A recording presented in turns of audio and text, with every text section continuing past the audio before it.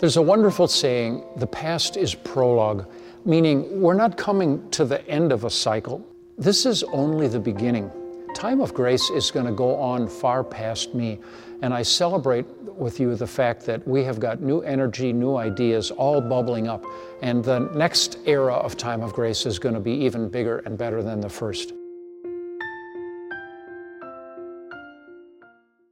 If this whole rope actually represented the average American life of 79 years, this little piece would be 2 days. Can you imagine going through 2 days of sadness and then having, 27,738 days of pure happiness? That'd be a pretty good life.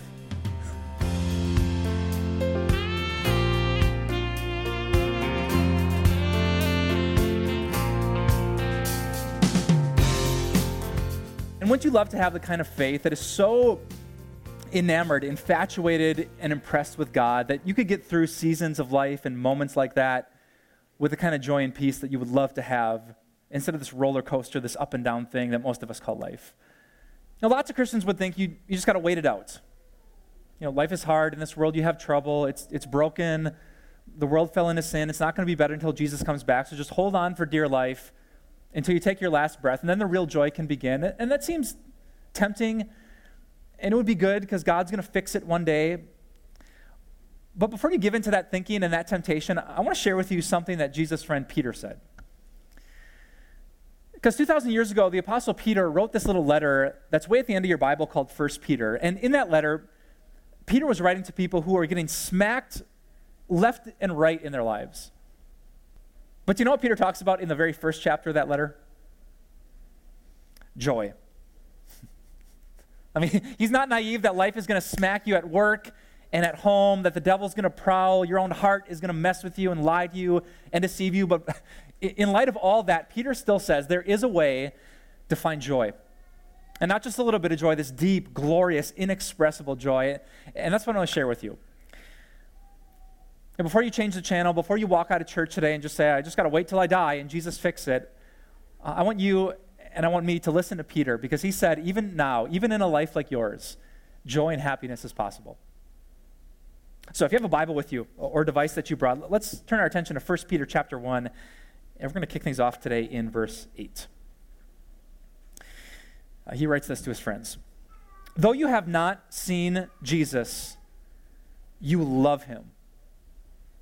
And even though you do not see Jesus now, you believe in him and are filled with an inexpressible and glorious joy. That might be my favorite verse in the whole letter. I want you to notice the when, the how much, and the what of verse 8. First of all is the when. Peter's talking about this big, glorious, inexpressible joy. And when does he say it's possible? Now. He doesn't say one day you will be filled with an inexpressible and glorious joy. He says right now you Christians are filled. That's the when. Number 2 is the how much. And the verb that Peter uses? He says filled.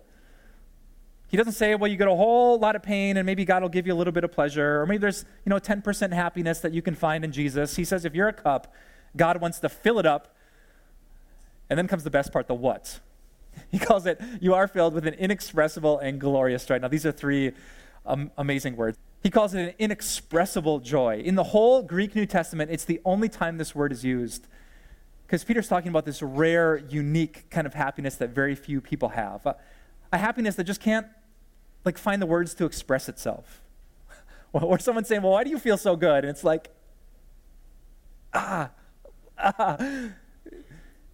It's like when you fall in love for the first time and you try to tell your 8-year-old sister what it feels like. What words are you going to find? When you have your first baby and you're trying to tell your friends who don't have kids what it's like to hold your own child in your arms, and they think they know, but you're like, something so deep, it's something so beautiful and so good. Peter calls it inexpressible joy. And if that wasn't enough, he adds, and glorious.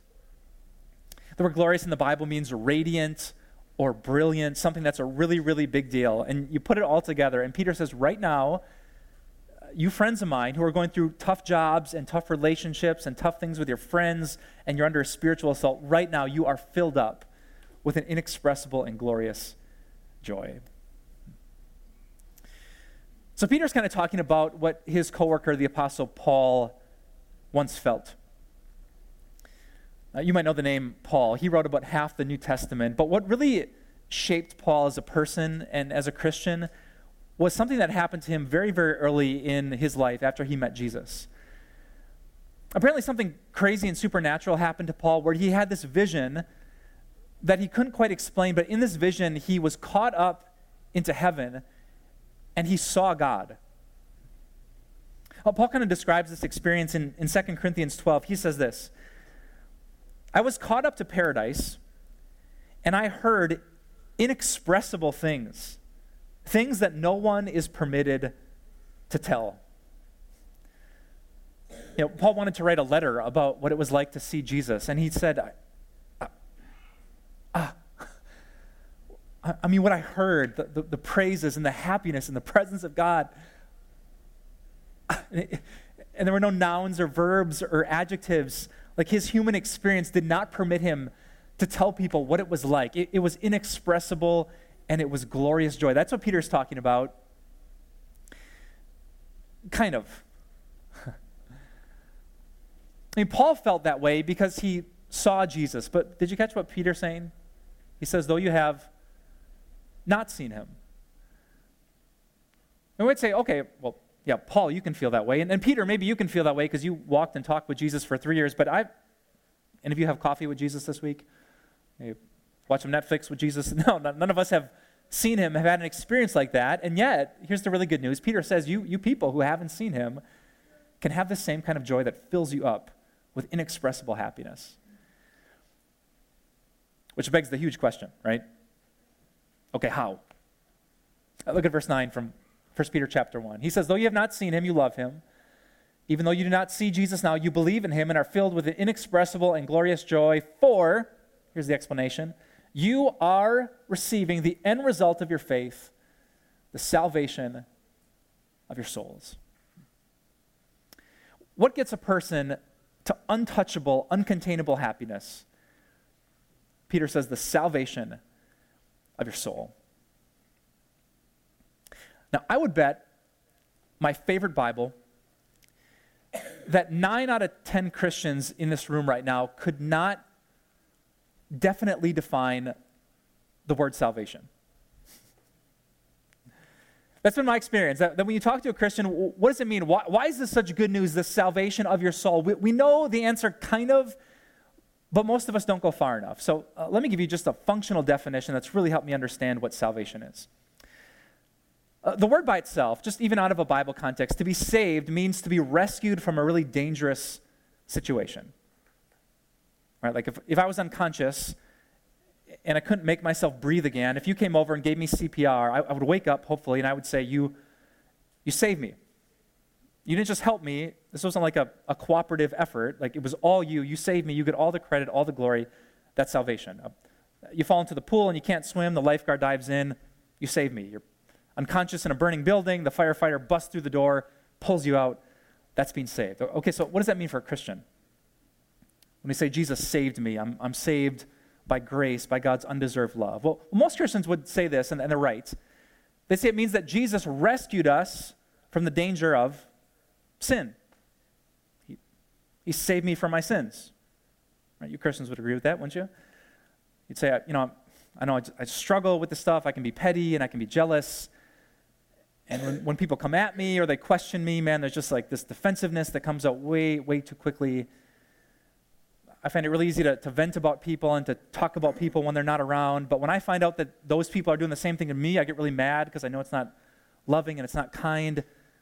So thank God, Jesus saved and rescued me from the danger of sin. It's good. It's just not enough because you have to ask the question, well, why is sin so bad? Why would it be so terrible to die with defensiveness or pride or jealousy on your record?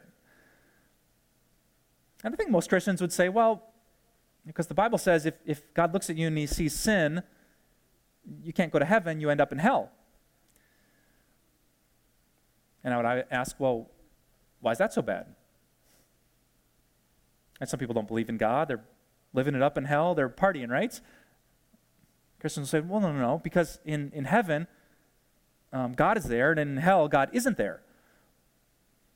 I'd say, okay, well, why is that so bad? Some people live their whole lives without God, and they're pretty happy, and they're pretty content. And that's when we finally get to the answer. Why is sin so bad? Why is it so terrible to be in hell? Why is it so unthinkable to be apart from God for all eternity? And the answer to that is what I want you to write inside your service programs. The real definition of salvation is to be rescued from sadness.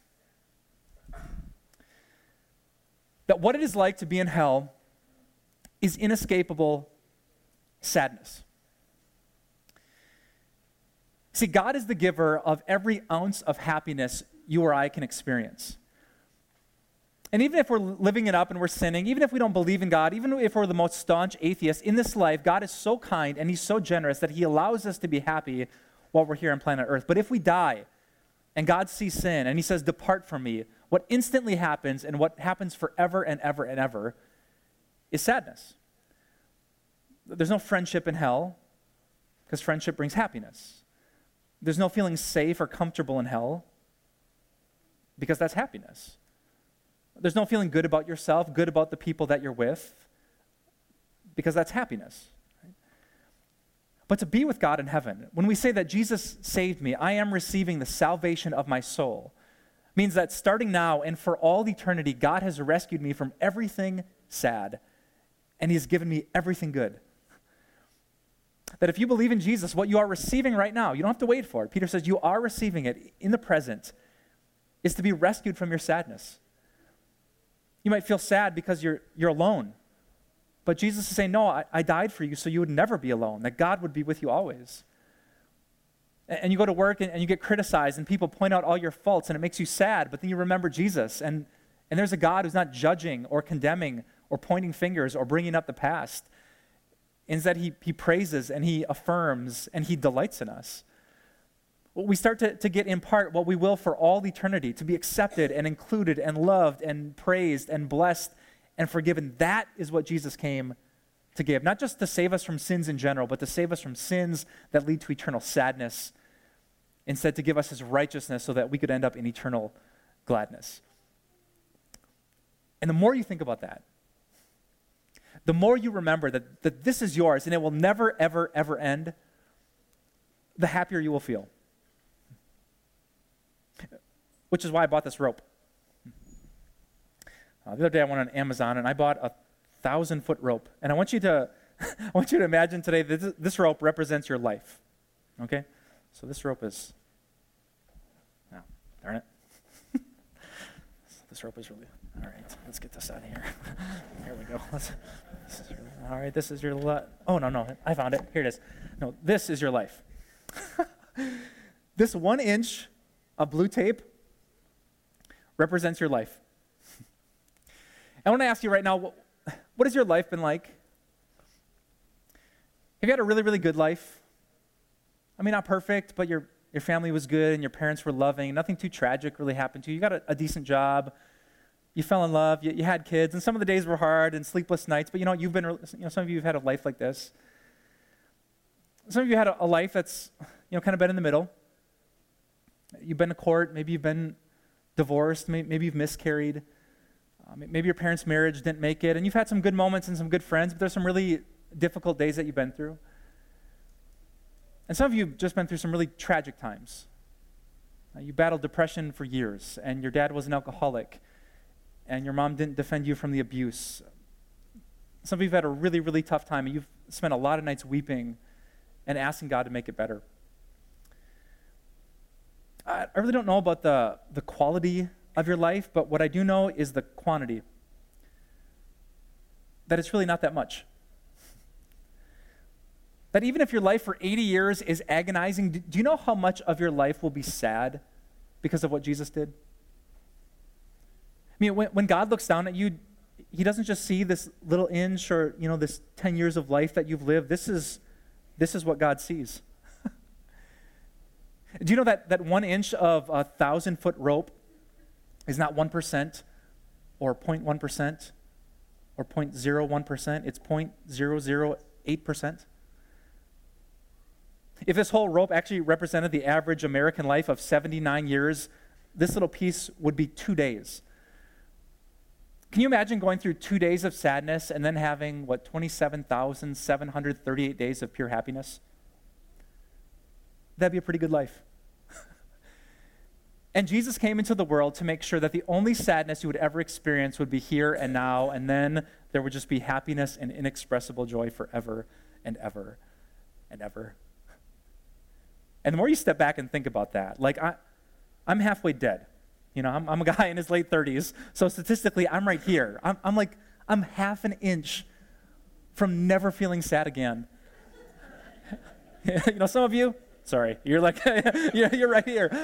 I mean, even if you're young and life has been hard and you're just starting out, I mean, look at this. From God's perspective, when he sees you dancing and celebrating, it's not that he doesn't care about your pain, it's that he fixed it. And from what he sees you celebrating forever and ever and ever.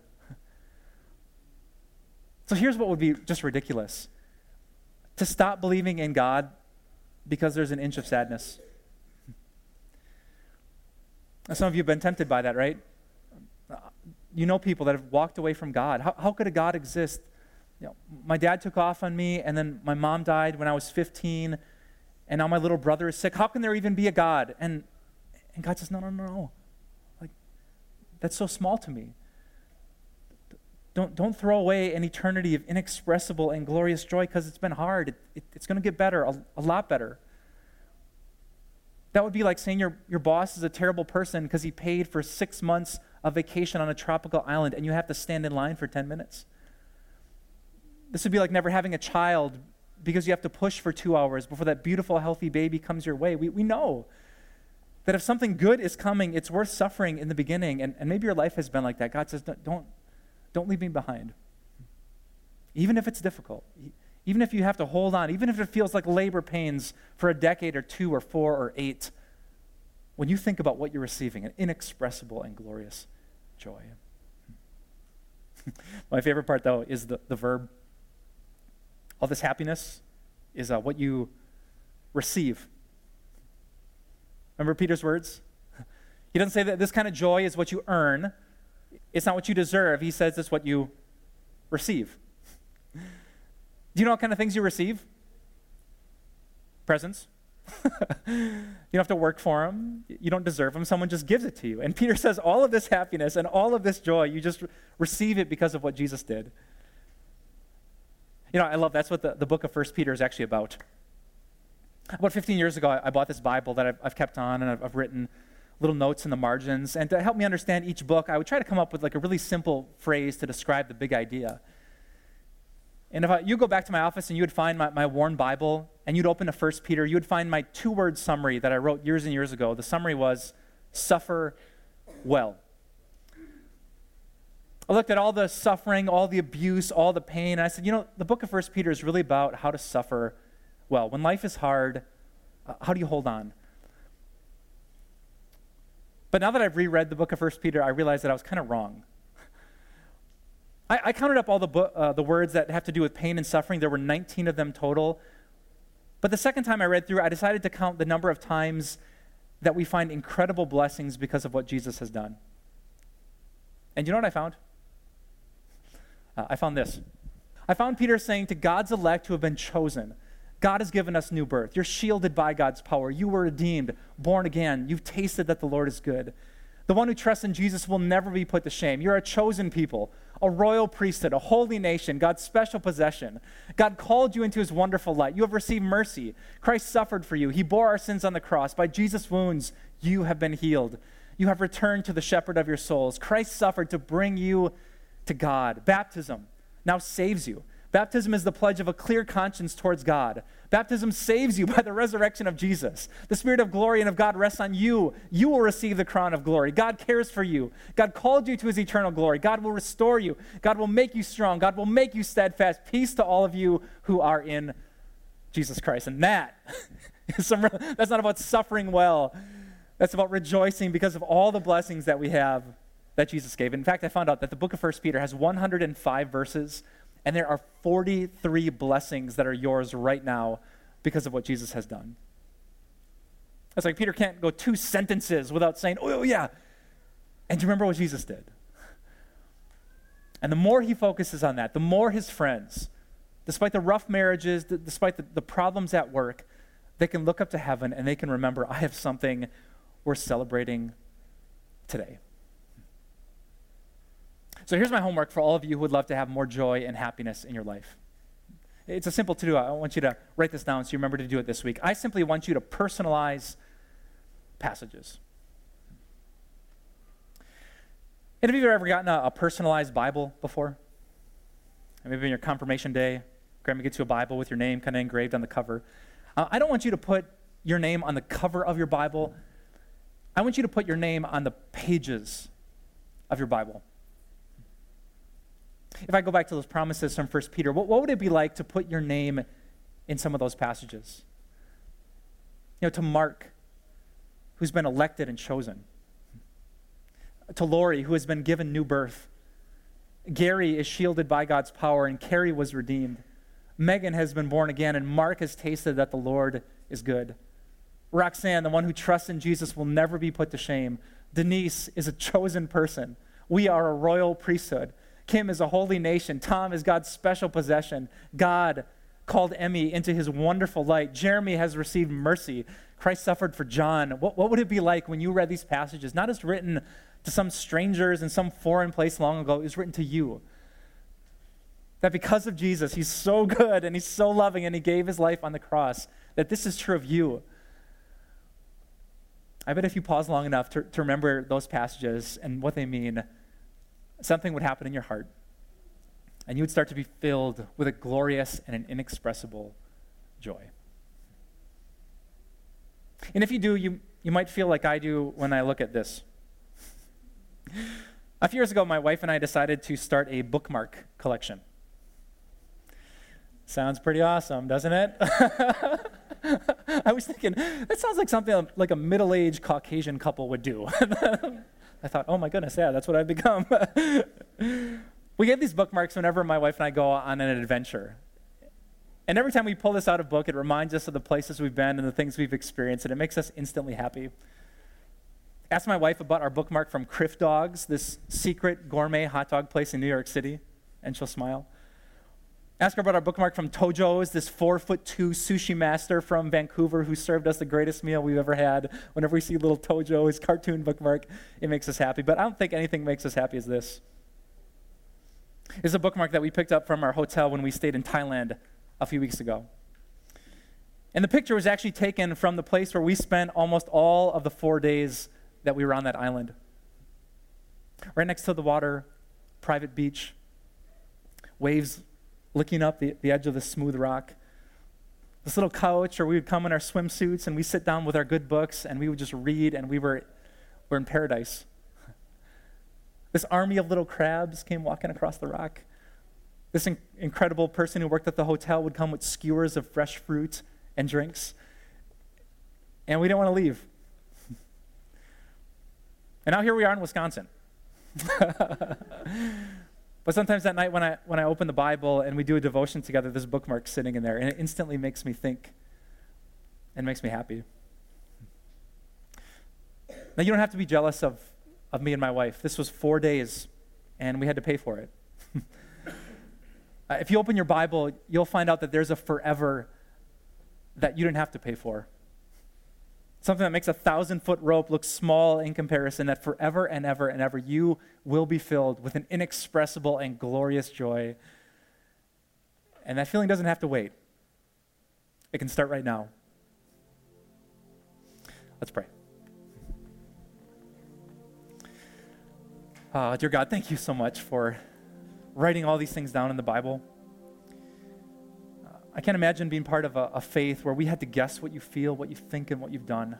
I love the promises of the scriptures, that we can run to them, we can personalize them, and we can hold on to them and find what this world can't give. And so I pray, God, not just for happiness, but for happiness that is the end result of knowing who you are and what you've done. I pray for everyone who's praying with me right now, Heavenly Father. And there's some people going through some really difficult stuff. It almost seems insulting to tell them to rejoice on a day like today. But you're the God who wrote down, this is the day that God has made. Let us rejoice and be glad in it. And we want to, God, but we're going to need your help. So God, when we're struggling, when we're grieving, when we're sick, when things are uncertain, when we don't know if the marriage is going to make it, when we don't know if we're going to make it, would you open our eyes to see a picture of paradise? What Paul saw. Help us to see something so good and so glorious, it's inexpressible, and our emotions and our hearts change. God, we would love to be the kind of people who have a kind of peace and joy that's infectious. God, it's rare in our world, but we would love to have it, and we would love to share it. So would you help us in the days to come? Would you bless us with an evolution of our faith? By the grace of God, we are not what we were, and we pray the same would be true tomorrow, that by the grace of God, we will be someone different. We pray this all, Jesus, in your beautiful and your saving name. Because of that, we've been saved from sadness. And all God's people who wanted this kind of joy and who agreed, they joined their voices and they said, amen.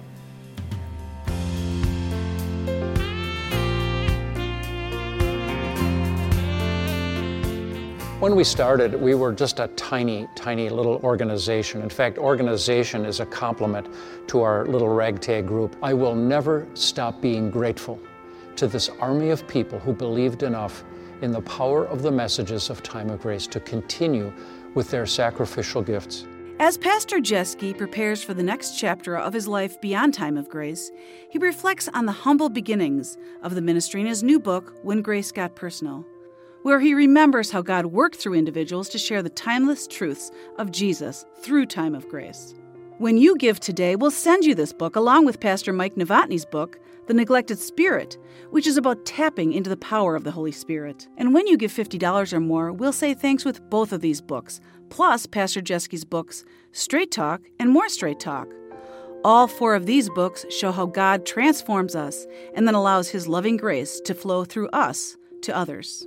So call now to give and request your special resources. Call 800-661-3311, visit timeofgrace.org, or text TIME to 313131. I am absolutely thrilled to have a personal opportunity to express my thanks to you and my appreciation to all of you who have chosen to become Grace Partners. Together, you and I are on an amazing adventure through Time of Grace's print materials, through the broadcast of the television program, and through digital distribution through the internet. You and I together touch millions of people each month. Isn't that extraordinary? I want to say thank you. For our monthly donors, we invite you to consider yourself as a partner in spreading good news of God's grace. We call you our Grace Partners. If you have not yet become a Grace Partner, I'd like to invite you today to pray and consider becoming part of the team and joining the Grace Partners. I'd love to have you on the team. It all starts now. It all starts now. The time of grace. It all starts now. The preceding program was sponsored by the Friends and Partners of Time of Grace.